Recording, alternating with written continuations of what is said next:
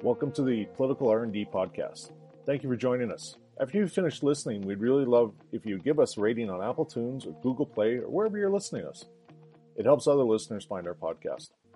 Also, we're taking Political R&D to the next level. Podcasts will be more frequent, articles will be published more frequently too. Additionally, we're adding more contributors to share their view of politics in Alberta, Canada, and the world.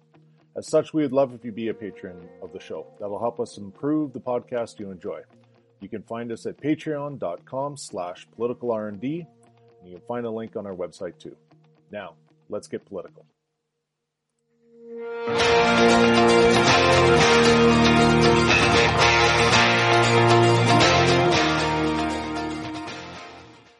Welcome to the Political R&D podcast. I'm Deirdre Mitchell-McLean. And I'm Mark Taylor. And today we are talking about cabinet ministers. Mark, tell us how that all came about. Well, if you weren't living under a rock in Alberta, I mean, most of it, we were all sequestered away in our homes. Most of us still have an internet access. If otherwise you wouldn't be listening to this podcast either. But yeah, Tyler Shandro has been a spectacle for the last month. Now it might feel longer because of being stuck at home for the last month, but yeah, he's been just exceptional for the last little while, and it really just came down to, the calls for his termination / resignation have been mounting on a daily basis. And I'll even say a couple weeks ago, I was one of the first ones to say enough with the calls of resignation. He's the health minister. He might not be doing great things, but at least we're in the middle of a pandemic. This isn't the time to replace a health minister.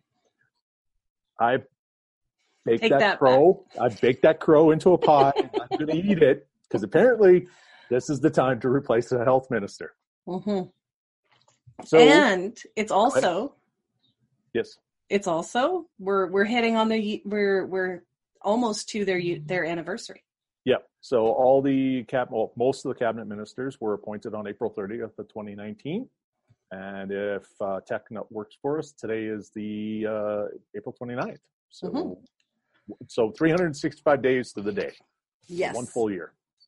Awesome. Which I think leads to today's episode being called Don't Go Away Mad, Just Go Away. In some cases. Yeah. Well, I mean, specifically to Tyler Shandro. But, yeah. Because when he gets mad, you see him on your driveway. So, but punchline that will never stop. All your themed titles have been lacking a certain amount of good 80s, 90s glam metal, and so we had to bring the crew in. So it was getting there. It's only because you have a metalhead on the crew now. So. Hey, I had those shirts. I listened to those bands. I did have head shirts. Okay, so let's then start with Tyler Shandro, Minister of Health. Yes. And you started with a report card kind of set up, like, what kind of a grade did they deserve? You ended up making it a little easier because we realized we needed to do this faster. So we ended up with good, bad, and crappy. Yeah, really it comes down to who's doing a good job, who's doing a poor / bad job, and frankly, who's shitting the bed. Yes. And again, and surprising because, I mean, this was the whole point of this was that Shandro has been absorbing way too much spotlight right now. And to quote the President of the United States, we need to disinfect some of this. We need to get some sunlight in there. And so let's shine a light on the rest of the cabinet and see who else is in, because it's not that, and we're not going to be partisan hacks here and say the entire cabinet is horrible and they all should be fired and we should have an election here and blah, blah, blah. We have ministers who are doing a good job. And so we're going to give them a thumbs up for that. Yes. Shandro is not one of those ministers, however. I really tried to give Tyler a chance. So I had, it was really quick actually. Under Tyler Shandro, I wrote, doctors, radiologists, driveways, done. I mean, even the doctors thing just gets deeper and deeper. Like you didn't negotiate this contract in good faith. You basically planned to terminate it when you wrote Bill 21. So you've got doctors who have got good faith that they're going to go into a negotiation with the province with the intention of working with the province like they have for 100 plus years, because that's what the AMA has been doing. And you wrote a bill basically saying, we're not going to negotiate fairly. We're not even going to negotiate in good faith. And you terminate that. Okay. Pre-March, maybe even January, depending on when you want to talk the start date, that may have been an acceptable strategy from the conservative side of things. Right. But then we had a pandemic. Then we needed doctors really badly. Yeah. And what we didn't need are stressed out doctors who are already stressed out from having to deal with work. We just read an article, came out today about a doctor in New York who committed suicide for having to deal with the stresses of dealing with COVID. I mean, obviously with New York, they've got a way larger number than we do. So, I mean, you can imagine the stress level that medical officials over there are dealing with. And so you had a doctor commit suicide. This is the level of stress they're going through just with their job. Right. Yeah. You don't need to have their employer saying, you know what, I think you're getting paid too much. I'm not sure I'm going to be alive in 3 weeks. And you're arguing about whether or not I should get paid for overhead. Yeah. And I mean, when you look at, okay, we rolled an app out in the middle of a pandemic. That was planned to be rolled out anyway. Oh, yeah. Oops. Our timing was horrible. And then you get into all the doctors pointing out, and then you had another bill that basically said doctors couldn't give short notice. They had to give a minimum of 3 months notice. So they did. Yeah. Like what was the final 144 doctors or 144 communities were basically like, it was just a stupid amount of doctors who basically said, okay, you want 3 months notice? Here you go. Yeah. So then they had to recant that on a Friday afternoon, put all the rural heads up to back up Tyler and go, we got your back, Tyler. We're gonna fix this for you because we're all in this together. Let's go change things and make doctors happy. Except they forgot to tell the doctors that they changed a bunch of other things behind the scenes that went through apparently 7 layers of review. And it was like, oh, that was an administrative error. Administrative errors don't go through 7 layers. So this was, just another bad faith thing that they had to go back and recant. And it's like, doctors are pretty smart people. They read things. You kind of rely on them to read things so that you don't end up dead. Yeah. So to assume that these people weren't going to read the financial fine print of the agreements is asinine. It really was. And on top of that, they don't trust you anymore. So they're definitely going to read this. This is not like the terms and conditions. Do I agree online? Click. Yeah, I just want to go play the app. Very different world here. And they just assumed that this all falls on Tyler. So, I mean, that's part of the reason why we didn't get into a long, in-depth 5-part report card thing I may have been trying to write, because Tyler might be booted out of school before he gets his report card. And also, so I did have this conversation earlier, with some gentlemen who definitely sit more on the right of the political spectrum. And now they said one of the first things as well, you wouldn't get rid of the health minister during a pandemic.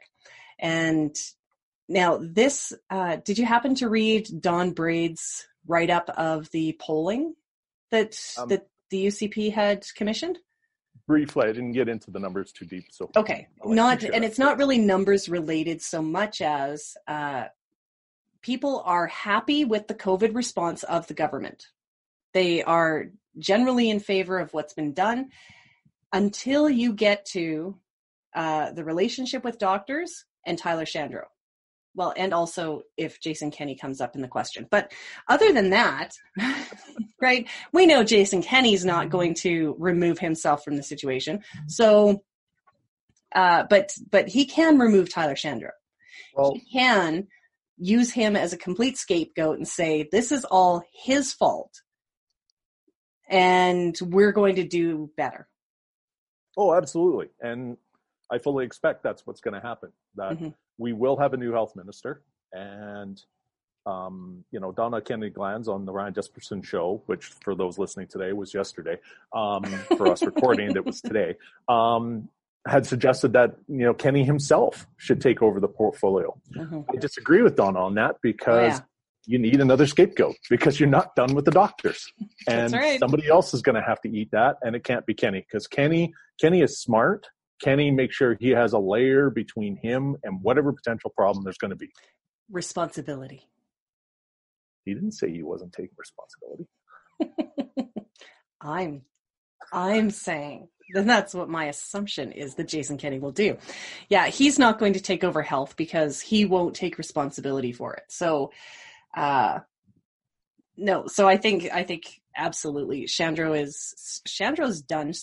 He's going to be thrown under a bus as a scapegoat, and somebody else is going to take his place whenever they get around to doing a cabinet shuffle, which I think will be sooner than later, mostly because of that polling. Like, no matter how many complaints they receive from Albertans, because they always, it's the over-caffeinated lefties and things that are making the complaints. But when they commission a poll to find out how well they're doing, and the polling comes back saying, you're doing okay until this comes up. This is a problem for your government. Well, if you can lay all of that blame on Shandro, then absolutely they're going to take that out.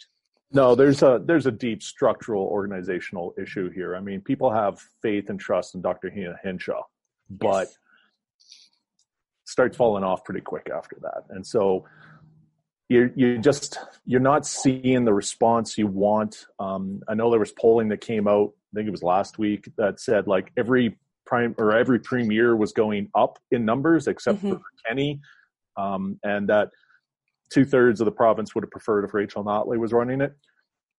It's a great poll until you pay attention to there was only 1,000 people nationally. So you're thinking that of 1,000 people, there's only about 100 and some that would have been collected in Alberta. So very small. Too many calls into Edmonton, and sure, people would love Rachel Notley taking over now, next week, for the next 3 years, go back in time. So that would have been where the partisan hack is. But at the end of the day, the numbers showed that when everybody else was looking better in a pandemic, he wasn't. Yeah. Yeah. And that's not where he wants to be at this point in time. Crisis, re-election, things like that. It's always on their mind. That one's coming out later. Okay. Yes. So Shandro, he ended up with a poo emoji from me. I would have given him an exit sign. Ooh, Shandexit? All right. So next on the list is... why don't we take Travis? Taves. There's no A in his name. Sorry. Or V, but... All right. Travis Taves. Go ahead. As finance minister? Yep. Well, obviously, no one should be a fan of Taves as finance minister. When you create and throw your name on a budget of $58 a barrel oil, with what was going on at the time, with what people were saying was happening, that was just ridiculous. Not standing up to Kenny and saying, we can't pass this budget right now. We need to go back to the drawing board. Or punt it to the fall like Saskatchewan did. Yes, exactly. It's not even I need 2 weeks. We need 6 months. Yes. And there is absolutely nothing that's going on that is vital. I don't remember the term, but it's like they can pass standing orders or whatever. And their interim supply. Thank you. To pay the bills. So this the government's going to come to a crashing halt. This isn't the United States. It's not how that works. But because it's good marketing, but it's not true. But it's beyond that. It's not just he put a bad budget out. The rating agencies hammered it within 48 hours. They didn't even really take it. So that's a sign of, we didn't actually read it. You're just clueless. So we're downgrading you right now for handing in garbage work. Yes. Absolute F. That was a huge, huge problem for them. Well, and it compounds because the fall budget, they were downgraded as well. They wanted to poke at the NDP going, they created this mess and we're just trying to clean it up. But Moody's summed it up and said, you're too reliant on oil and gas revenues. And because of that, we're going to downgrade you. And so the lesson they took from that is Moody's must be a bunch of left-wing over-caffeinated people because we decided because we're right. So therefore, after being downgraded because we got too much in oil and gas, let's go invest $1.5 billion in a pipeline company. Mm-hmm. So this government hasn't technically been in for a year, has been downgraded twice on 2 budgets, and we have a finance minister who thought killing the carbon tax and reducing corporate taxes was a great way to set itself up for financial security. Yes. There's so much wrong with that one as well. Do you see him being shuffled though? He needs to be. I don't know if he's going to be. Okay. I would agree with you that I can't say for sure because I don't know how many people you want to go through. You can't go through too many before people realize it's not their fault.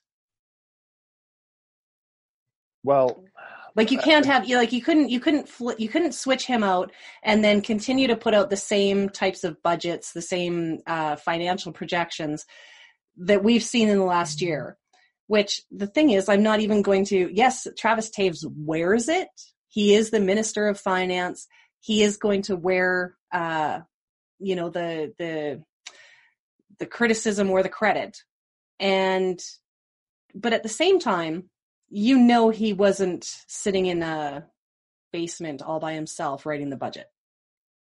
No, I mean, let's call a spade a spade. This is Jason Kenney's cabinet. Yes. You're in this cabinet because you agree with Jason Kenney, or worse, you're one of his yes men. Yeah. So this is very much in the Kenney ilk line, mantra, focus, whatever you want to call it. But we're not judging on how much of a yes man you are. We're assuming that beyond getting elected as an MLA, you were moved into cabinet because you have some level of competency. Mm-hmm. You have some level of leadership, that you have some capacity to stand up and go, I am serving the province of Alberta first. Because I am not the UCP finance minister. I am the government of Alberta's finance minister. I know it's an idealistic. It is. It really. Pull your head out of the clouds. It's all I could think of the whole time is, wow, that's so idealistic. And I mean, I don't think that it should be idealistic. Unfortunately, in the current conversation, it seems incredibly idealistic. Very unfortunate place to find ourselves. And I should know better after 30 years of doing this, but right? I can still dream. I still have ideals. Yeah. So Toews should move. Yes. But I do agree. I don't know that he will, because like I said, if you can't throw him under the bus just yet, because you can't go through 4 different finance ministers and have people not realize that it's not the finance ministers. You can market it as he was a business friendly, business focused finance minister, and you need somebody who's going to be the more compassionate, service orientated. Ooh, how politically correct. All right. So next on the list. Just wait, find out Jason was listening to this, and it's more compassionate finance minister, blah, blah, blah. That'd just be funny. Dimitrios Nikolaidis, advanced education. Thank you for pronouncing. I would have butchered that, but it's all the years in customer service. I saw a lot of great names. So I actually put him down as a tough call because I think he has been, fantastic for the face of the trades professions in Alberta. But I also feel that conversely, he's been really crappy for any other education attainment.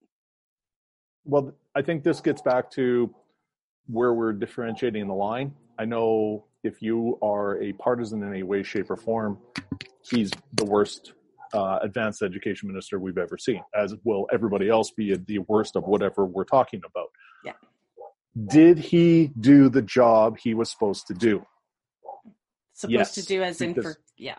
Yeah, because the mandate of this government, again, from Kenny down, so specifically into this portfolio, it's going to be trades don't get enough cred.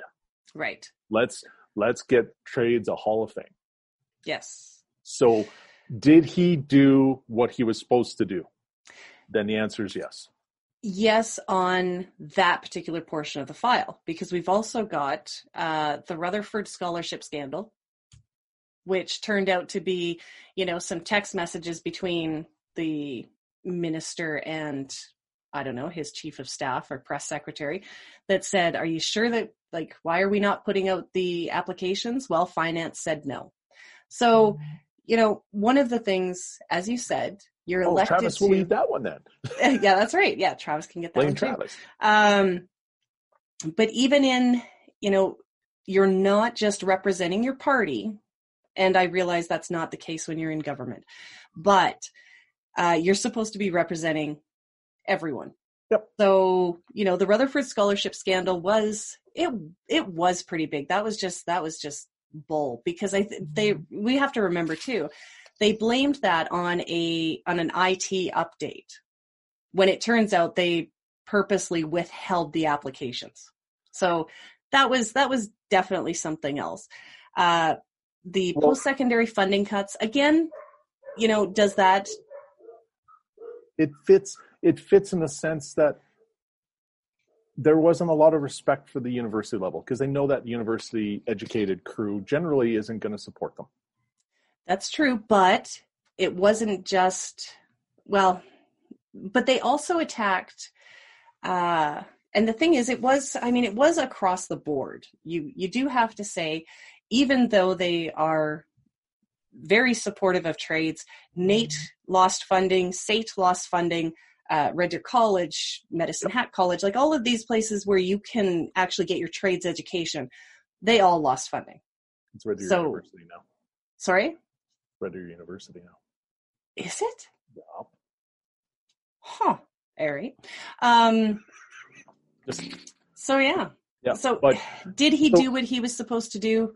Yeah. Well, there's been a general contention with post-secondary education as a whole. Yeah. From this part of the spectrum. So he did what he was supposed to do. They wanted to put cuts into this. They wanted to reel back the spending on that, and that's what he did. I would even go as far to say with the Rutherford thing, that's it.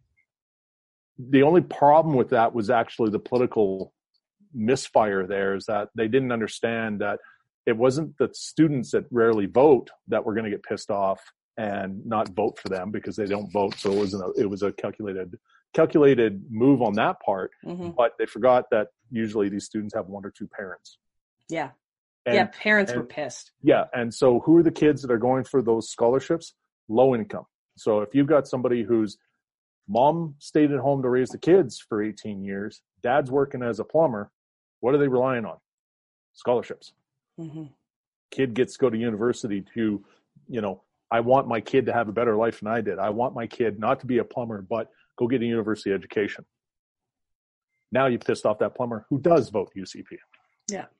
Yeah. So that was like you said, political misfire. However, do not see him being moved. No, I think he stays where he's at. He's been safe. A good, loyal soldier. He's, for the most part, other than a couple of boo-boos, has stayed under the wire, delivered the cuts that he needed to deliver. He stays. Yep. All right. Next, there's a lot of people in this cabinet. Next is... We're not even going to comment on that somehow he's got a larger cabinet than the evil socialist NDP. Mr. Nixon, Environment and Parks. I would say this is another one of those. I know people dislike Jason Nixon, and probably well earned for many of the shenanigans. And that's going to be the political word of the week: shenanigans. And all I can think of is Super Troopers. Yeah. What's that, Barbara? What's that place with all the shit on the walls? You mean shenanigans? Jason Nixon probably was the most unlikely person you would have ever considered to be the next environment minister. Yes, that was it. You don't look at him and go, it was a toss-up between the Wild Rose and the Green Party. You don't consider him a greenie in any way, shape, or form. Yeah. And outside of, killing the job, killing carbon tax, he actually really hasn't done a whole lot egregious to the whole environment and parks. There's some people who disagreed with him. They were selling off some of the park lands for private use. Yeah. But private management. Yeah, but yeah, not egregious. No. Not necessarily in line with somebody else's political opinions, but not egregious. No, and he's actually been, from what I've seen, he's been fairly good as well. Like he's on the ground where he's supposed to be. He's popping up, not during health updates. He's also on the ground where he's not supposed to be because he's up in Fort Mac. So unless he's checking on a park up there. He's checking on the environment. Yeah. But yes, I think he is, he's also providing a bit of a steady voice. He did a press conference today on what was going on in Fort Mac. He did a decent job. I could see him because he's been obviously, like, he was one of the go-to guys. He's one of the guys that helped bring the Wild Rose ranks in line with the UCP. Yep. I could see him getting a portfolio like health. Ooh. He's a high performer. Like, he has been. So he is, yeah. Really, some of the downfalls with him are the sense that, as the House leader, which no one's going to judge these things, but he's the current House leader. He was the one who brought Bill 10 to the floor. Like, that's his job as a House leader. He brings these bills. So here's a guy who should have known that the fiasco that ensued with Bill 10, and that's the one where it's like, we get the power to do everything we want without legislative review, that even, John Carpay said, this is I was going to say, and then the hero of the day turns out to be John Carpay. We'll be sending you a cape later, John Carpay. Yeah, so it's like, he owns that one.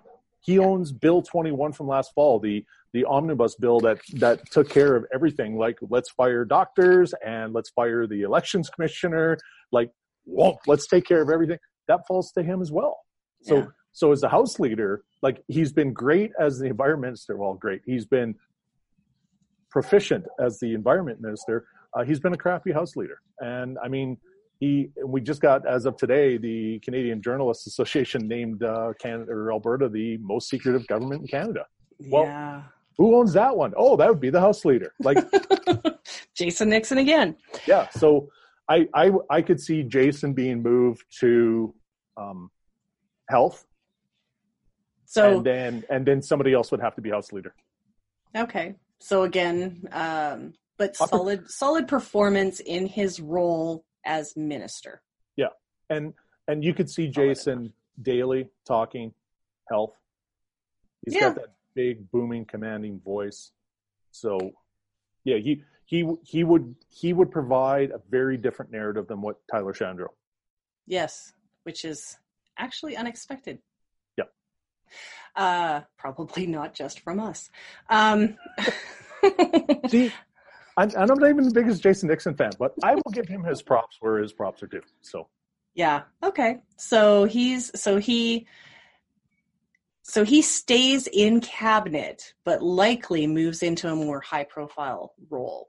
Yeah, which he's been in a relatively high profile, but as House leader, his job's been very much to keep the kids in control. And for the most part, he's done a good job with that as well. Like I said, I would question some of the bills they put forward. Some of the other questions have come up is some of the bills that have been put forward in this session, were they really pandemic related? Did they need to be up right now? But Again, with that loyal soldier. Yeah. Yeah. All right. Okay, so Jason Nixon gets a good. Goodish. Goodish. Asterisk. Prasad Panda in infrastructure.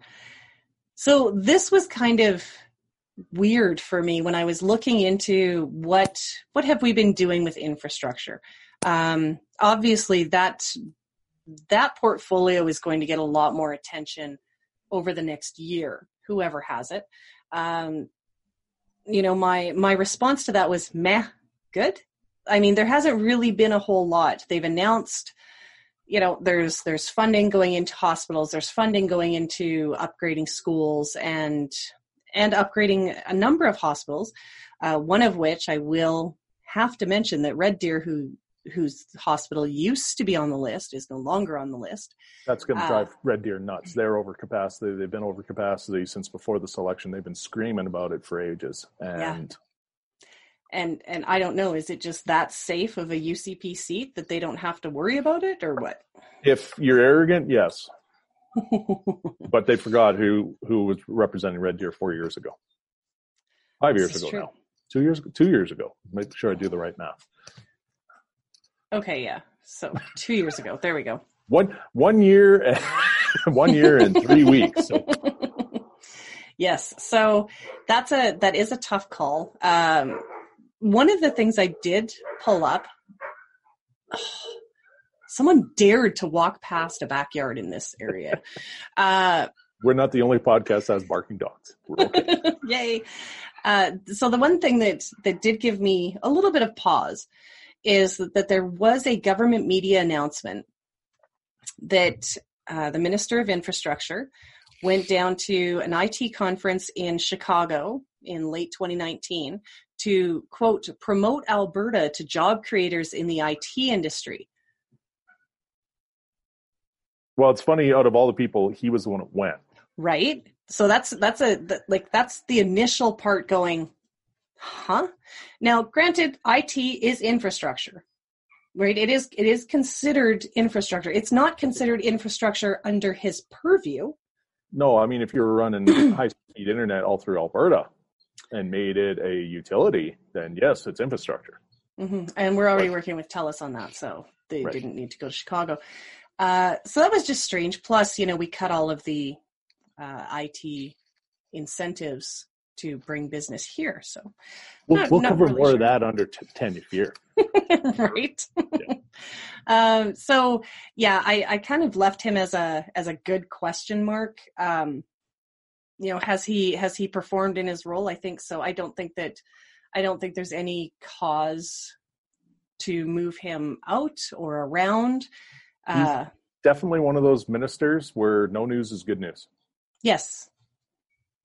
And like I said, this particular portfolio will get a lot more attention over the next couple of years. So and I can attest, because I was one of the guys who ran against Prasad in 2015. Foothills.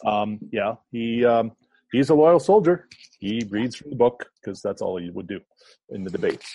So I never did see where his competency as a MLA / or even a minister came from. But at the end of the day, he's a loyal soldier. He's doing what he needs to be doing. If they tell him they'll go to Chicago and sell something, he goes to Chicago and sells something. Yeah, I would agree. So, Sonia Savage. We are having so many problems with energy right now. And much like, Rachel Notley doesn't control global oil prices, neither does Sonia Savage. Mm-hmm. But her job is to connect with industry. And I'm getting the sense that she wasn't listening. Like she was a lobbyist, if I remember correctly, with the oil and gas industry before running. And yet she seemed to completely miss the boat that things were going to be bad in oil for the next foreseeable future. This wasn't even taken into account COVID. This was just simply Russia and Saudi were going to get into a fight.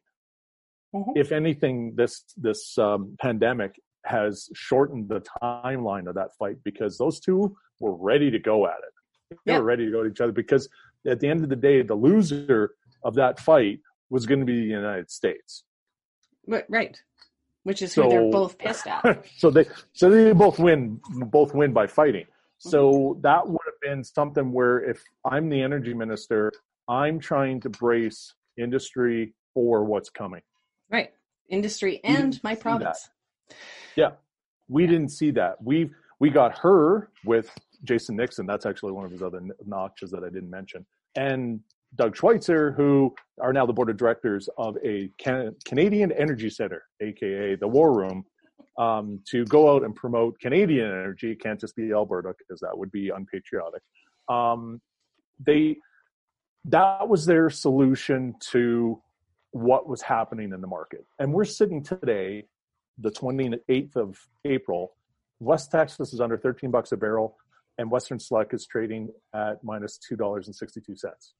Yep. Now, part of that is due to the pandemic. Global consumption is massively down. No way to predict that. But industry was telling you that a fight with OPEC was coming. And they did nothing to prepare for this. Mm-hmm.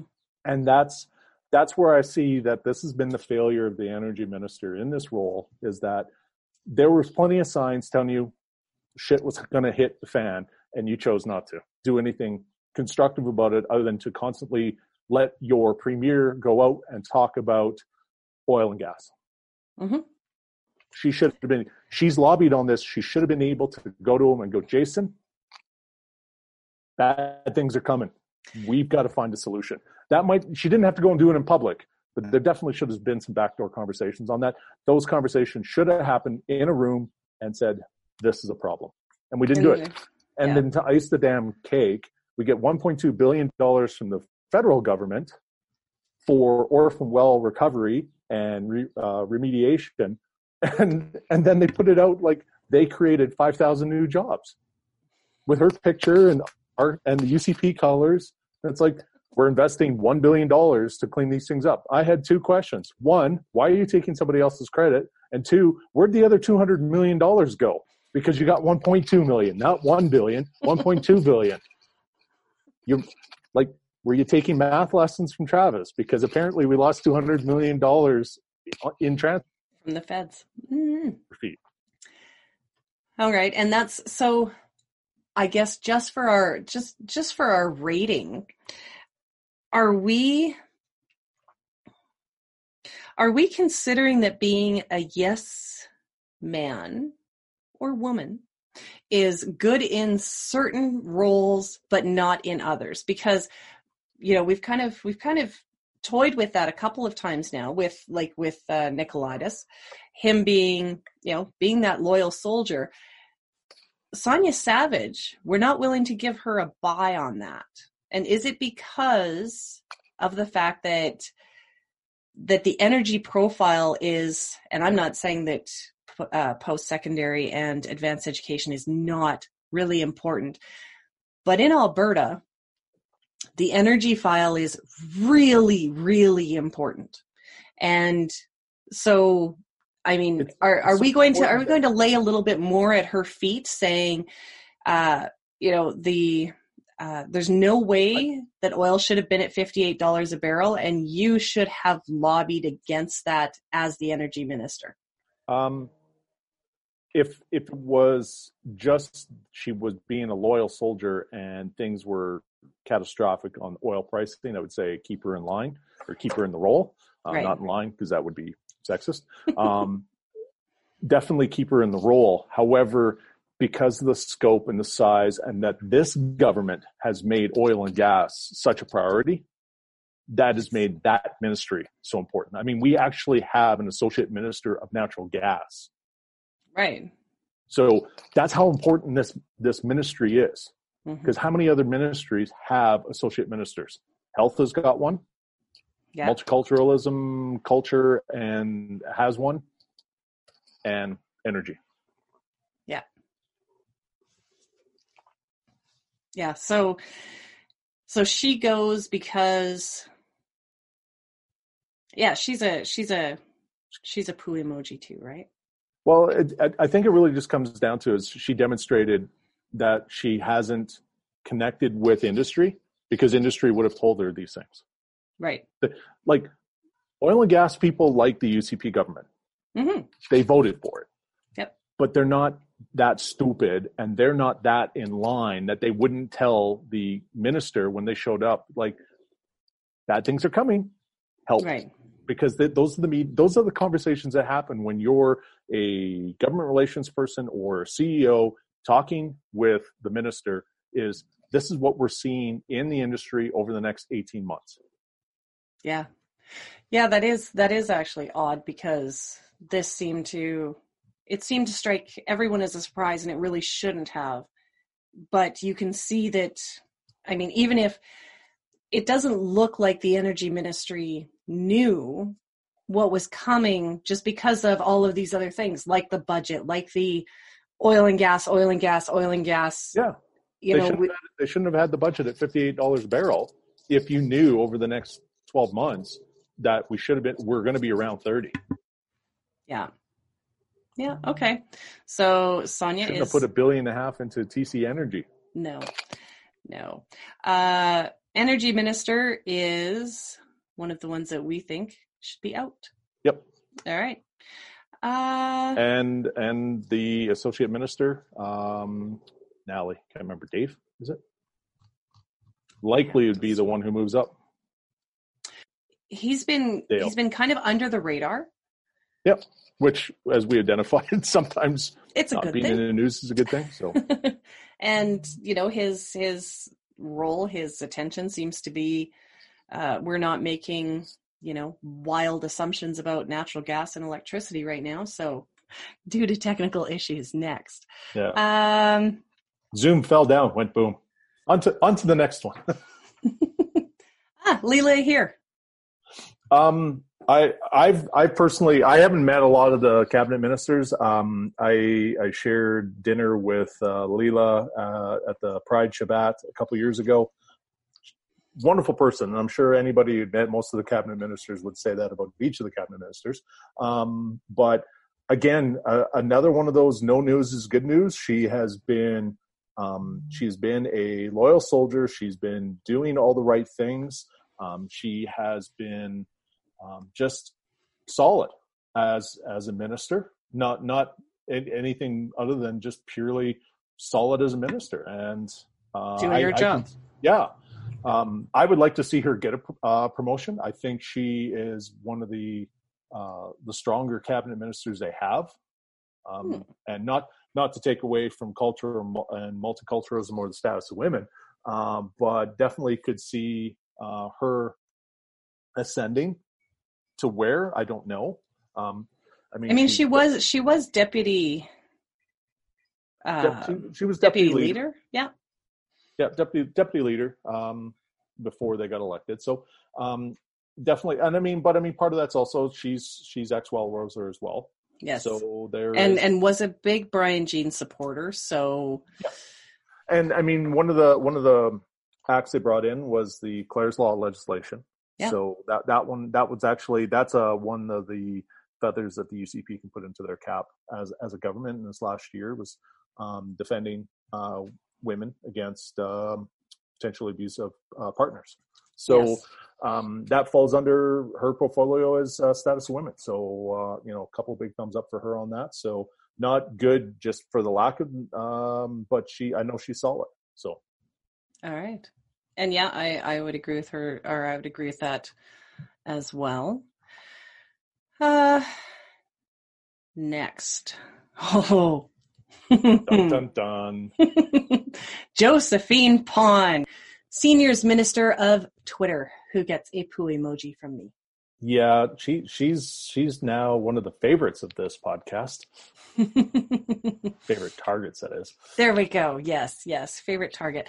One of the things that I was kind of surprised to see, because the ministry isn't just seniors, it's seniors and housing. And it's not just seniors housing, it's housing in general. But if you look through, and because I had the lower half of the alphabetical list, I ended up also having Rajan Sawhney, who is Minister of Community and Social Services.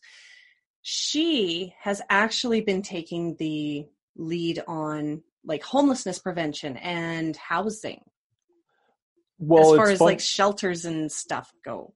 Well, it's funny because I also, when I was digging, and there'll be a minister we talk about later, Mr. Madhu, they were talking about how Edmonton was asking for more money for homelessness, and it was and housing, and it was Madhu that responded quite flippantly about getting their fiscal house in order. But we'll get to him later. But it's funny how she's not talking on her portfolio.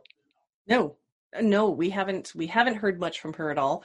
Mark and I have taken issue with this on, I believe it's episode 32, Failing Our Grandparents. She's just been MIA during all of COVID.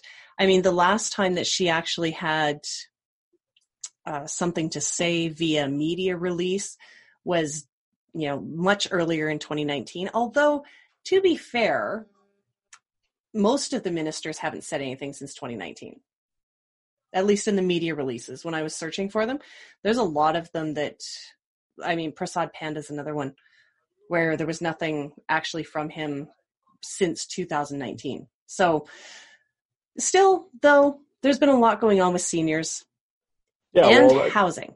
Well, as we identified in that one podcast, is that the mortality rate of seniors is astronomical. It's an insanely large chunk of the population. And then when you get into long-term care, the percentage is even higher. So that's where you want your seniors minister standing up doing something. I don't know what it is, but I'm not running the ministry, so I can't tell you what that is. I'm hoping that she would. Yeah, that there should be something. And I did pull one Calgary letter from the YWCA, and it was actually all of Alberta YWCA. In their letter, they had said that they were, I'm going to quote this actually, more specifically, through these fiscal times, we would like to applaud government's commitment to the following areas: making housing affordable and accessible for Albertans, creating new capital programs that facilitate partnerships between all levels of government, community operators, and private sector, and the intent to maximize federal funding for Alberta under the National Housing Strategy. So, even YWCA, the focus was not on seniors, but it was definitely on housing, which again lends to this definition of her ministry of being seniors and housing. Again, she just, I hate to say it because she's both a woman and, someone who, is not a bald white male. No offense, Mark. But, she seems just her action on this portfolio seems to lend credence to the idea that this was not a merit appointment, but an appointment to have another woman in cabinet and potentially someone who also looked a lot less like a bald white male. Well, and if you go back to the 2019 election, you had two key female candidates out of Calgary who dropped out relatively short period of time, in Kaylin Ford, and I can't remember the one that was running in Calgary Southeast. But they were potentially, especially Kaylin Ford was identified as one of the stronger female candidates who was going to likely end up in cabinet. Yes. And meanwhile, you had Randy Kerr, who was running in Calgary-Bedlington, the riding that Ms. Pond represents now, who was quickly punted with the whole kamikaze campaign as a funder to that. So, and I believe Pond was actually appointed. I think she'd lost the nomination contest and then was subsequently appointed.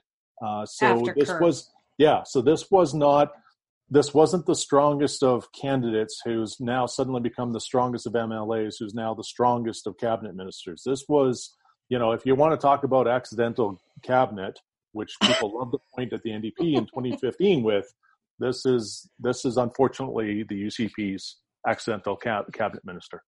Yeah. Just okay. She is. I'm assuming. But go back to episode 32 if you want to hear us rail on her forever. So. Yeah. And yeah, just she's.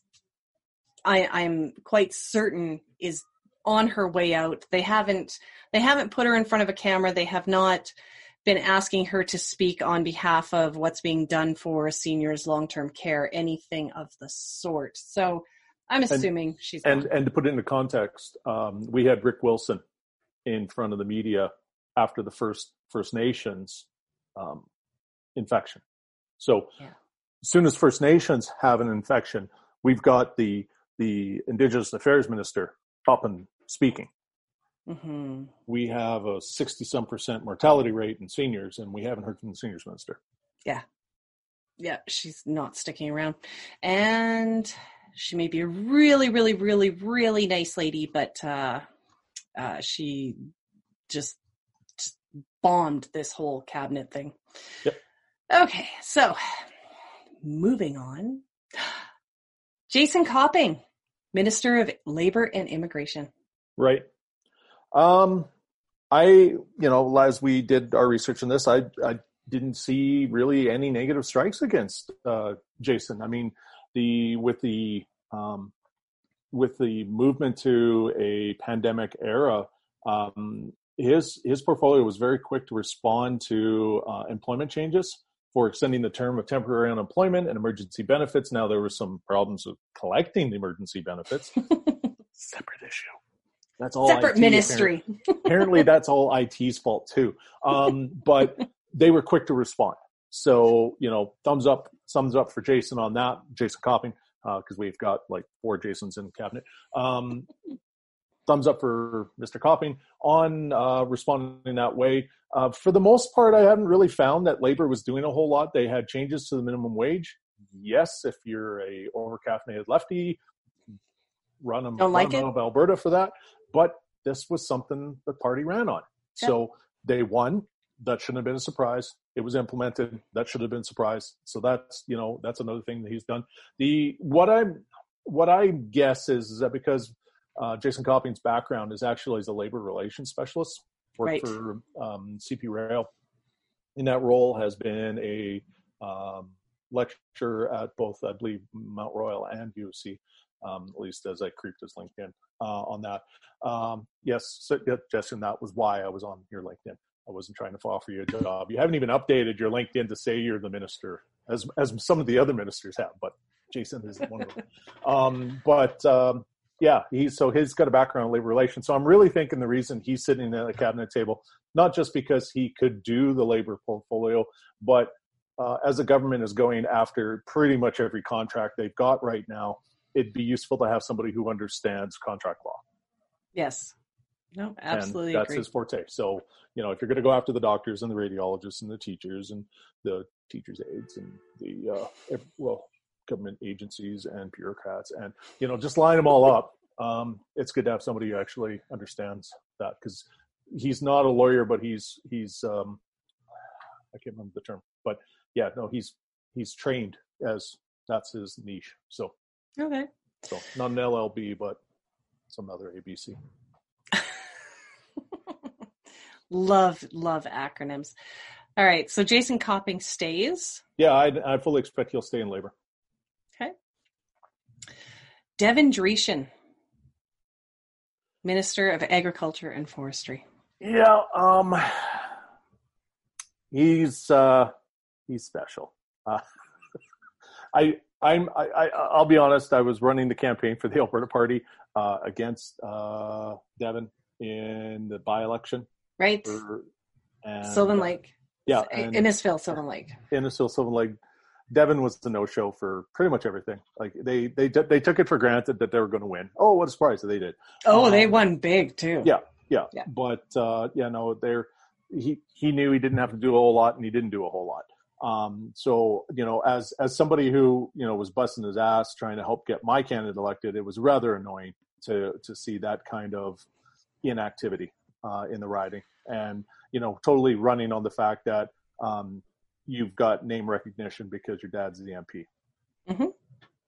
So, but that part aside, so yes, I'm just sharing my personal bias with Mr. Dreeshen. But I mean, like, before you rate him as bad, yeah, I'll put an asterisk beside that. Mark is jaded. So, but I mean, here's a guy I don't think should have ever gone into cabinet in the first place. On the agricultural side, there hasn't been a whole lot of bad things in that regard.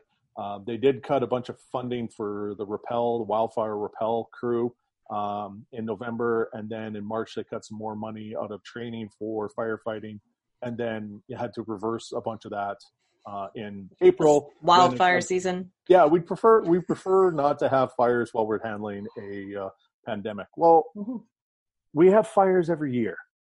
Like, we don't have a pandemic every year, but we do have fires every year. And it wasn't just funding to wildfires. Like, this was funding that went into volunteer fire departments around the province. Mostly in rural areas where they don't have money for a full-time fire department. Yeah. So you've got these guys who are giving of their time and energy, and risking their lives to some levels. It would be appropriate to have these volunteers trained, and the government's response is, well, we don't want to pay for it. So it's a little disappointing on that. Now, Devin really got into the media here 2 weeks ago, I guess it was. Everything's a blur these days, but very much was everything's fine at Cargill. You can go back to work, no worries. And then 2 days later, massive outbreak announced at Cargill. And now we've had subsequent one person, I think. I don't know if it's more. I think it's only been one person, a woman in her 60s, who was one person, an employee. Yeah, who's now, they assume, contracted COVID at the plant and has passed. Plus, there's 500 some odd people and growing. It's basically being attributed for 1 in 4 cases in Alberta is associated with the Cargill plant now. Yeah, so Cargill, I believe the last numbers, okay, and I might be a couple of days out on this. The last numbers I saw for Cargill were just over 500. However, Brooks also has a meat packing plant there. Brooks has just seen a massive outbreak that has gone beyond the plant itself. So and you'll see that with the Cargill numbers as well. Yeah. I don't know if those 500 plus are purely Cargill employees. I'm not there testing. No, they're not. They're just Brooks. Yeah, because I know a couple of them. I think they're up to 15 now out at Eden Valley. Okay. At the Nakota First Nation. Yeah. And that's being tied into Cargill. That there's community transfer from that. So I mean, here. I know there's some people who want to rail on Cargill and the OHS because OHS did an inspection via FaceTime as opposed to having somebody in person. That would, OH&S is actually, if I remember correctly from my government days, labor. Yeah. So that would actually be on cupping. But reason Devin's wearing it is, 1, it was a meat packing plant, and 2, he said it was okay. Yes, there was a good 4 days of him tweeting out how okay everything was. So yeah, he does get to wear that. Yeah, I don't think it's going to be enough for him to be moved. No, Devin is definitely well-connected conservative, and so I also don't see it being enough to move him. Dr. Dina took full responsibility for misjudging that, so to speak. So there's actually no blowback on that position at all. Yeah. But still not rating it good because it wasn't okay. Yeah, he could have easily been one of those ministers where no news is good news. Yeah. Yeah. Oh, for sure. But he has actually been fairly active on the file. That's another thing I will give him. That is his wheelhouse. His wheelhouse is agriculture. He grew up in it. He has the connections. He is probably, I would say, one of the stronger choices, even though, yes, young, possibly inexperienced, but at the same time, lifetime of experience within, and it's not just within the industry of agriculture, but it's also within, the conservative circles. So, oh yeah. Well, like I said, he has the connections that Sonia Savage should have. Sonia does have them. Sonia does have them. Yeah, like she's heavily connected in the conservative ranks as well. Just I think what's happened, the difference here is that less of an onus on agriculture. Right. Which I should also change actually within the next year or two. Well, and we'll probably dig into this more when we get down to Tandy Fear. But it's very much what's the next phase look like? What's the next phase of Alberta looks like? Agriculture and agribusiness very much has a role in all this. Mm-hmm. So there's an opportunity for Devin to pull himself up by the bootstraps and really shine as a cabinet minister. Yep, I would agree. So not super thrilled with him, but he definitely stays. Right. Like I said, I started off jaded, so. All right. Next we have Rayjan Sawhney, Community and Social Services. She gets an A or a good. She has been very busy between Community and Social Services is a huge portfolio as well. It's one of those ones that, moves over a lot of different areas. And she's actually been one of the stronger voices on homelessness prevention. She does wear a little bit of the AISH. That was something, and she's on record with Alberta Views, September 2019 edition. And they had asked her, in January, Alberta increased AISH and income support and indexed those to inflation. What do you think of those moves? And her response was, I think it's fair, it's compassionate, I think it's sensible. Inflation has made life much more expensive for all Albertans, all Canadians. I'm fully supportive. That was, of course, before they de-indexed AISH. And a month later in the budget. Yeah, but again, this gets back to the UCP was not seen as your most empathetic government. This was not going to be a portfolio that was going to do funding. Well. Yeah, well, the portfolio itself wasn't going to do well under UCP government, and so whoever the minister was going to eat it. The fact that she's been able to be a better advocate just tells you really how well of a job, because you were starting behind everybody else. Yes, absolutely. And, as mentioned before, she has been kind of front and center in things like, the gymnasium convention spaces repurposed for shelters and homeless people so they did not have to sleep in overcrowded spaces, because with COVID that made a difference.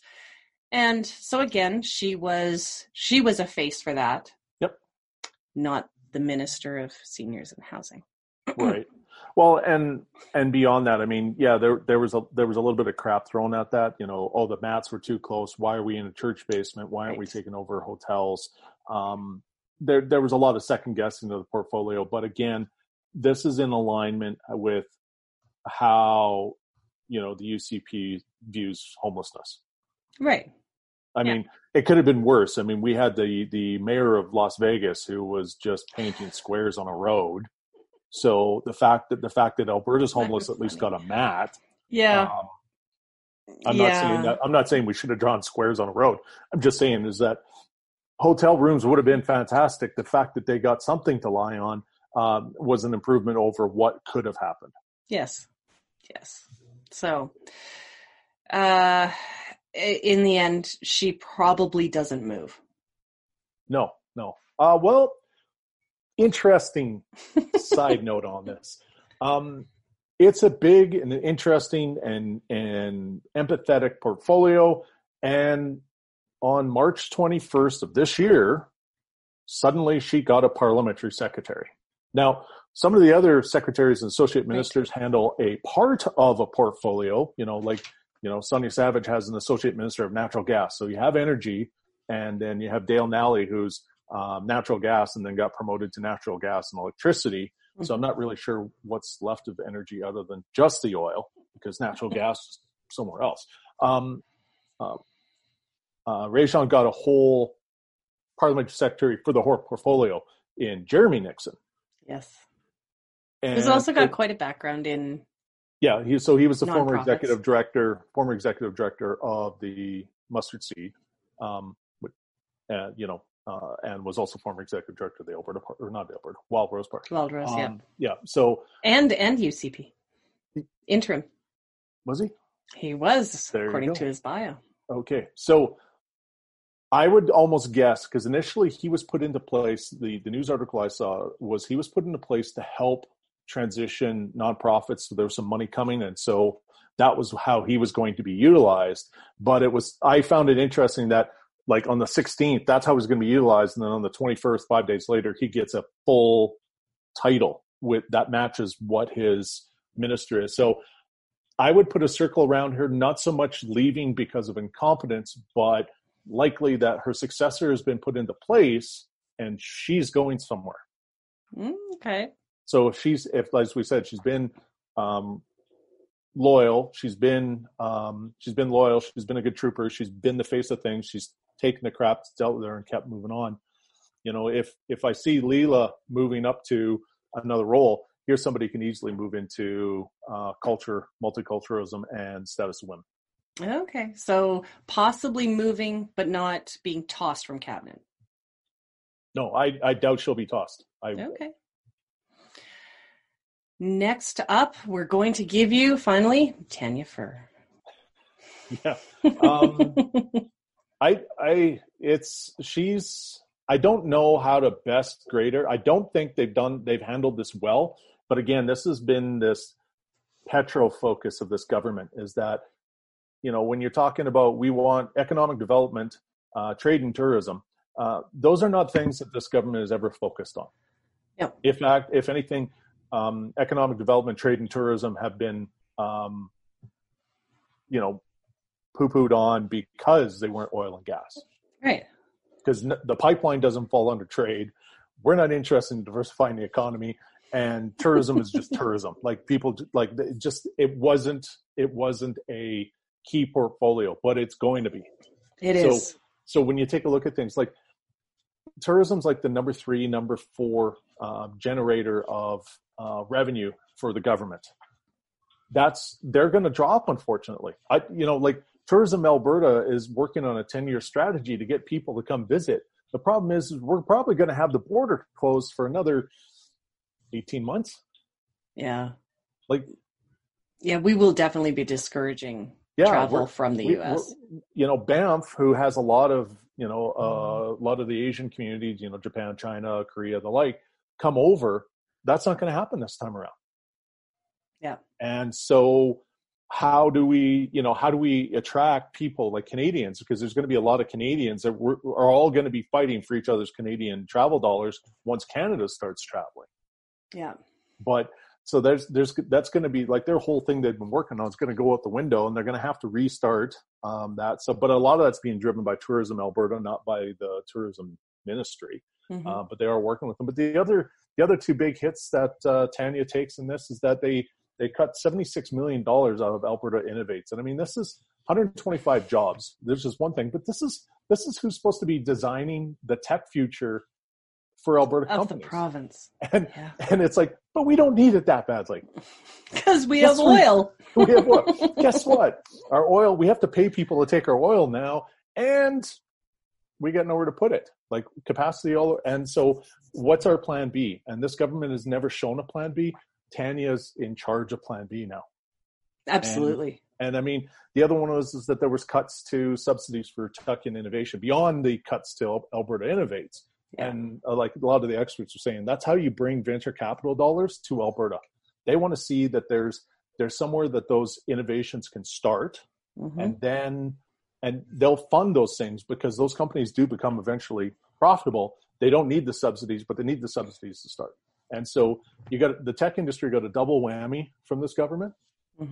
And Tanya's got to wear that. Now, she hasn't stood up in the press so much to speak on these things, but that's her portfolio. So this province, we've always talked about, we need to diversify the Alberta economy. That's been a running joke probably for 20 some years now in this province.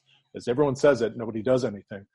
We need to do it, and we need to do it now. So she's got an opportunity to really turn things around, much like Devin. But, let's see if she can pull herself up by the bootstraps as well. So, and I would hate to see that this particular appointment was also an appearance diversification choice by Jason Kenney. Because this is, as you said, this is a portfolio that's going to become very, very, very important. It was important before COVID. It is 10 times as important after. So, yeah, we really should be hearing from, there's a couple of ministers who may not have been front and center in the media this last year. This next year, we should be hearing from them weekly. And so do you think Tanya Furr makes it through? Well, the cuts that were made under her portfolio were in alignment with what this government believed. Right. So as much, and this goes back to loyal soldier, did what she's supposed to do. So she's getting strikes from everybody else, but not her government. So I don't see her moving. All right. And let's go down to, and by down, I mean I'm scrolling. Rebecca Schultz, Children's Services. She's also done a fairly good job as far as continuity. I think that's probably the biggest thing that I got out of everything that I was looking at, is that she took the role with an intention to not reinvent the wheel. And I think that was a bold stance to take as a UCP minister, taking over from an NDP minister. She looked at it and said, there are things that have been started. What do we want to continue with? What's working? What's not? And so I actually, everything that I could find was basically good. So that was nice. I didn't, Children's Services did become, I don't even want to call it a political football, because that is definitely not what Children's Services ever has been. But, there were some things that happened under the NDP that really made it front and center. Thankfully, that has not happened under Rebecca Schultz, but I don't see any reason for her to be removed. Well, and we were talking off camera, is that not only did she want to make sure the continuity and take over from the NDP, but you had said that she'd actually met with the former NDP minister. Yes. Yeah. She said that was one of the first things that she did. And really, do you look at some of the other cabinet ministers? Could you honestly see Tyler Shandro and Sarah Hoffman having a conversation? Travis Taves asking Joe Ceci to lunch. Yeah. Shannon Phillips and Jason Nixon. Yeah. Those two just strike me like peas in a pod. Yeah. So yeah, I think she approached this like a manager. Like a manager who wanted to succeed. But that's ultimately what you would hope every cabinet minister would do. you would. I know, idealism, Mark. What are you doing? Stop sucking on that. And that's why this stands out, because she did it. Because she actually did. It's possible. Yes. That's like walking around going, oh, holy crap, there are unicorns. Right? Somebody just didn't glue a pylon to a horse's head. That's an actual unicorn. So, and she has also been a little more front and center during COVID, simply because of the fact that people are at home now. Home is not always a safe place. And there's a dog going down the stairs. yes. She has been a little more front and center in this as well. Again, just shining more light on the fact that some ministers have been MIA throughout all of this. Yeah, I do recall, I think it was a tweet that I saw a picture of her and, I'm going to Jeremy Nixon? Yes, that's who the other was. Yeah, visiting a senior center. Yes, making deliveries for Calgary seniors. Yeah. Was it Calgary? Yeah, it was. Okay. I know both of them don't live in one lives in Calgary, so whatever. So, all right. Poor Josephine Pon. I actually feel bad how much we are ragging on her, because anyway. I can't even say for sure that it's not her fault. It's just like, oh my gosh. All right. So we are going next to Nate Glubish, Minister of Service Alberta. He's very much a no news is good news kind of guy. I didn't dig, I wasn't doing like investigative journalism type digging into him, but I mean, like, you do a Google search for him and you find nothing other than he's the Minister of Service Alberta. That's all I could find.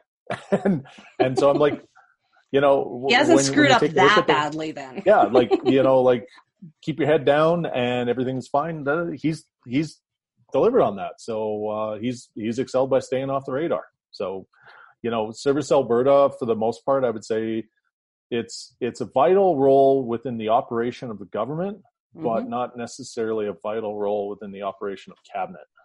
Right. So don't mess things up and you're okay. Yeah. So he stays. Yep. Doug Schweitzer. This was an interesting one because he did have, as you mentioned, a small conflict of interest with the investigation into the UCP leadership. If we had this conversation back in, say, September, it would have been Doug who was the don't go away, Matt, just go away. Doug would have had the poo emoji. Yeah. But suddenly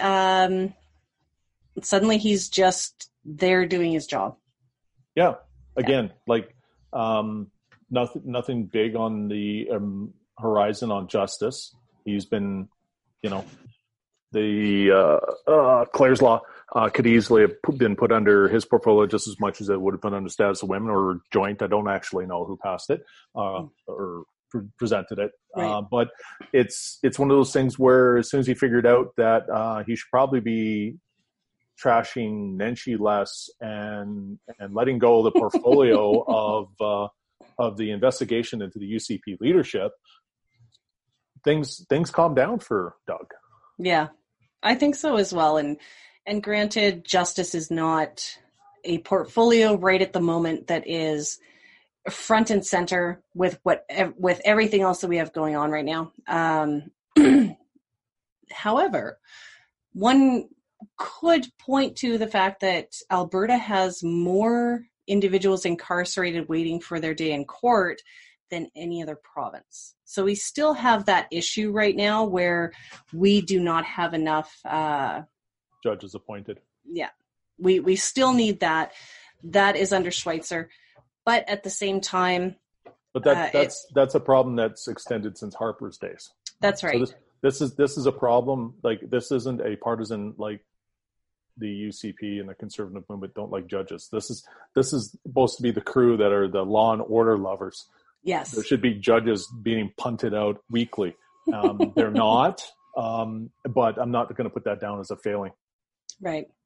Yeah, same. I think he is relatively safe. One of the things that I am cautious about is the fact that that while no news is good news for some ministries, Justice is a more, what do I want to call it?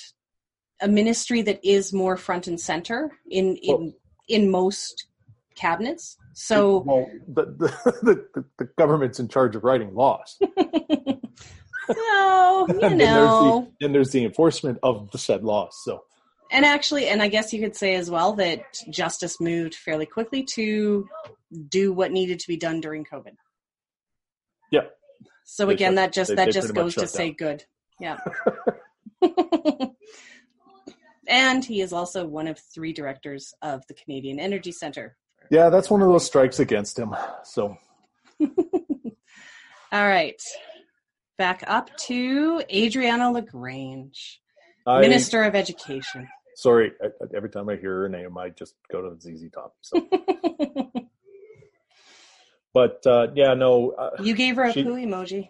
Yeah, she is definitely not popular with a lot of people.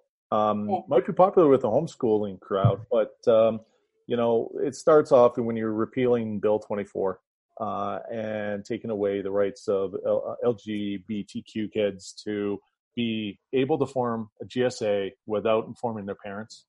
Yeah, like that was critical. That was completely ideological to remove that. You can claim anything you want of that. It's just a line of bullshit. That's all there is to it. And so that wasn't cool. And that's enough. Just that one act alone would be enough to give her a crappy emoji. But if we rate her the same as everybody else. Yeah. So I mean, like that was UCP policy. They promised. Yeah, I suppose. Well, they didn't really promise. They got caught. They did promise. They 100% promised. Yeah, well, so they promised, but they didn't actually say this is what was going to happen. They had put it under a different label, and then Janet French caught them during the election. Yeah. But it didn't matter. It's because there's all these other things. So if it was just that, then yes, you're right. She did exactly what her bosses wanted her to be, and so be it. But I mean, we also had, there's a $128 million cut right after they sent all the kids home. Yep. And they'd already just went through the whole, like the school board's been told, okay, you're getting cut in the October budget, but you'll be fine. That's all the cuts we're doing. and then it's like, surprise, because we're sending all the kids home. You guys don't need all this extra money. We're going to put it to COVID. And it's like, whoa, hang on a second. Like, just because they don't have the official role of teacher doesn't necessarily mean they're still not needed. I mean, like people had said, you cut all the substitute teachers. So now all these teachers who are working from home now can't get a day off. Yeah. Whatever the rationale is. Like, if you're sick, too bad. Go puke in the garbage can next to the computer and then continue with your Zoom lesson. Like, there was that piece was missing. You had educational assistants. This was the time that you needed educational assistants more than normal. Yeah. And it's like, no, we don't actually need them because you're not in the classroom. Speaking of which, some were actually still in the classroom. So that's why you needed the custodial services that were still working and sanitizing schools for when kids eventually return. I have a question. Sure. How many times have you driven past a school and seen the parking lot is still full? I don't drive anywhere. I'm staying at home like a good person. Okay, so sometimes I have to go to the store, and the parking lots at the schools still have a lot of cars in them. Well, it's a lot of the teaching staff are still working at the schools. Yeah, that's where all the materials and resources are. So great on the ones who can work from home, but most of them have their teaching stuff at school. Mm-hmm. Yeah, so there's a number of teachers that are still actually heading into the classroom every day, and educational assistants, as I said, they were needed beforehand. However, again, minus the bias of really hate the choices this government has made, I think I have to disagree with your poo emoji. Because I think What if I said they also? What if I said they were also removing the word public from all the school divisions for absolutely no reason? They didn't run on that. That's just petty. Okay, it may be petty, but it's still in line with what this government would like to achieve. This government doesn't like the public? Correct. Yes, I agree. that was a complete move, a bureaucratic bullshit. Like, I mean, take out the fact that, okay, we should just be a school division, not public, not private, just the administrative costs of having to rebrand everything. Mm-hmm. Yeah. But so sometimes it's okay to spend more money. Yeah. Okay, yeah, because that's what this government's.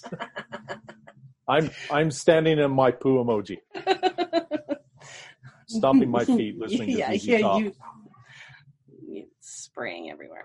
Okay, so we disagree on Adriana LaGrange. Yeah. Next up, because yes, this is still going on. We still have more. Rick Wilson, Indigenous Services. Rick has been one of those ministers, again, who, when called upon, does exactly what he should be doing.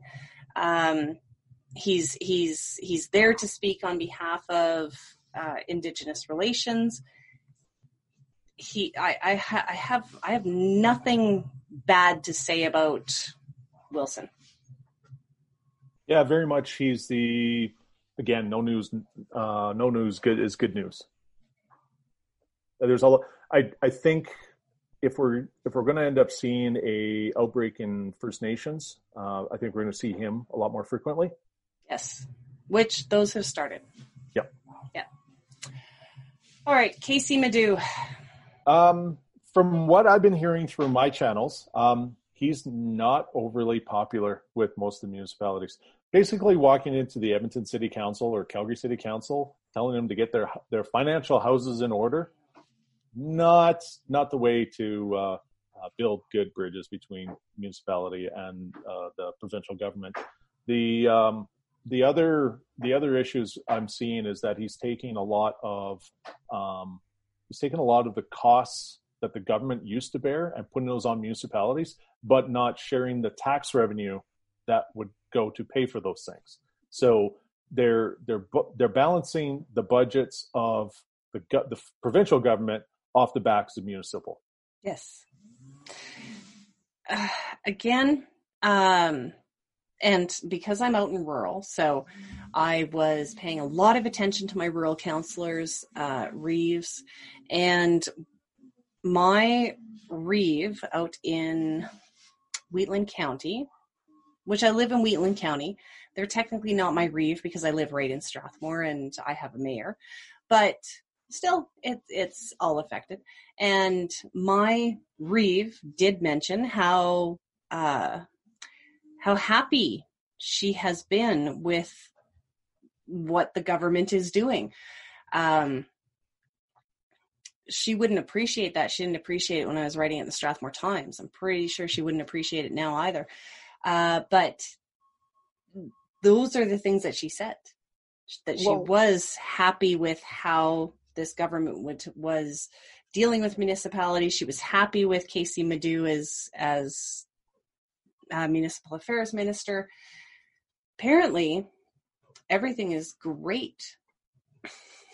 Well, I wouldn't doubt that there's partisans out there that are big fans. I'm sure Sean Chu here in Calgary is a big fan of Casey as well. But, I mean, it comes down to balancing the budgets on the municipalities. That's just going to hurt municipalities. And anybody who hasn't quite figured that out yet just hasn't paid their municipal taxes. Because those are going to go up, and they're going to go up dramatically. And I mean, you have a lot of rural communities who are also really upset that a lot of oil and gas companies aren't paying their taxes. So you have increased costs. Like, great, you gave us more police, but now we're having to pay for it out of tax base that we didn't have in the first place. And the taxes we are supposed to be collecting, the oil and gas companies aren't paying. Right. Yeah, they're owing over like $180 million to municipalities in Alberta. So like it's a ridiculous amount. Yeah, and now you're going to see with the downturn in the oil and gas economy, Calgary is going to be missing a lot of tax revenue because those companies just aren't going to be downtown at all. Yeah. And so there's a big whammy coming for municipalities. Well, it's already here. It's just I don't think taxpayers have really caught on. The worst part of this all is that those taxpayers are going to get really upset with like the Nenshis and the Ivesons and the Tara Veers and the Bill Givens and all the local mayors, because they're going to have to start raising local taxes by like 9 or 10% and to pay for all the municipal services. And people are going to get upset because the municipal taxes went up, not their provincial. Yeah. And I'm sure that was by design. Now, so here's a question. Would be deceivious and do things like that. Where would you ever get such an idea? The thing too is that, sometimes the outcry. So looking at Tyler Shandro. So he has outraged a particular subset of individuals in the province, namely doctors. And that's actually, moving out towards the general public. Whereas, do you think that Casey Madhu's, do you think him being the face of this just yet has actually hit taxpayers in their wallets? Has it actually hit people? I think it'll start hitting them in the next, we've also have now municipal taxes being deferred and the like, so it could be a little while still. And then it's going to be kind of muddled in with everything being delayed, so you're not going to see a lot of that. But on top of that, the difference between the municipal increases and the outrage in health is that the doctors have stood up and screamed. And people notice because it's their doctors. And doctors still have a higher level of credibility than politicians. And municipal politicians haven't stood up and screamed yet. That's true. And I would assume that's going to happen eventually. It was almost staved off. I don't think they will, because at the end of the day, if you're against the UCP. Yeah, if you're Nenshi or Iveson, you might be able to find a job outside of municipal government. But you start getting into small town mayors and councillors, these guys are business owners, and we talked about this on a previous episode. There are ramifications for if you're not UCP. Against. Yeah. So they will bite their tongues on a lot of this. They will eat a lot of this for the government because they can't afford either politically or financially to speak out. Where the doctors have said, you know what, screw you, I'm going to New Zealand. Yeah, we have options. Yeah. And they will up and go. And they it's not just they've threatened to do this, they're going to. And you can't have Red Deer go, you know what, screw you, we're moving to Saskatchewan. This isn't going to happen. So they're bound to stay where they're at, and they're going to have to make the best of what they've got, whether they want to or not. Yeah, no, I would agree with that. And so Casey Madhu, even if, and you did rate him as bad, but he is doing exactly what Jason Kenney and the UCP want him to be doing. I think he stays. I'd agree with you. He stays. Yeah. All right. Did we finish the... Nope. We got one left. We've got one left. Last, but definitely not least. Rick McIver. Everybody's favorite Dr. No. Minister of Transportation. Yep. You had a lot of good things to say about him, really. Well, I mean, one of the things to point out is outside of Jason Kenney, he's the only guy who knows how cabinet works. Yes. The rest of ours were all rookies. So this is not Mr. McIver's rookie year. No. So, and he had he was previously Minister of Transportation. There you go. Before he lost it. So, and it wasn't technically him. It was the PC party that lost it. But so he used to be Minister of Transportation. Yeah, He's and back there again. yeah, and a number of projects under the transportation portfolio going forward. They've continued with funding with the Anthony Henday and with the Calgary Ring Road. LRT projects are going both in Edmonton and Calgary. Mm-hmm. So those are going to keep going forward. And really, when you talk about, we talked about it a bit with Prasad Panda, that post-pandemic, the spending is going to go into infrastructure. This is actually one of the infrastructure that's going to be roads and rail and that. So this will be some of the infrastructure. So Rick's been doing a good job. I know a lot of people don't like Rick because Rick's a social conservative, but Rick's been doing a good job as a cabinet minister. I fully expect that he's going to stay on unless they want to put him into something more high profile. Ooh. He's well, I mean, you know, think about, you got a bunch of zealots who came over in the ranks and sat in cabinet suddenly, and you needed somebody with a solid hand to kind of keep everybody in line. Mm-hmm. In 2015, that person's name was Brian Mason. Yeah. In 2019, is that person's name Rick McIver? Yeah. Rick's not the House leader, but Rick's been there before. Rick's one of those guys that, you know, one of the older guys sitting in that room, one of the more experienced guys sitting in that room, because I mean, to scream and yell from the opposition ranks is one thing, to actually be in cabinet's another. And so he might be one of those guys who, he might have the unofficial title of cabinet mentor to a number of portfolios. Absolutely. And he's just, you know, kind of same with some of the other portfolios. No news is good news. Yeah. And he's really actually delivering good news. So right. So we've only got a few people moving out. I almost wish that I would have kept track of that as we went along. But there likely would have been a cabinet shuffle sometime soon, because we are heading on the 1 year anniversary.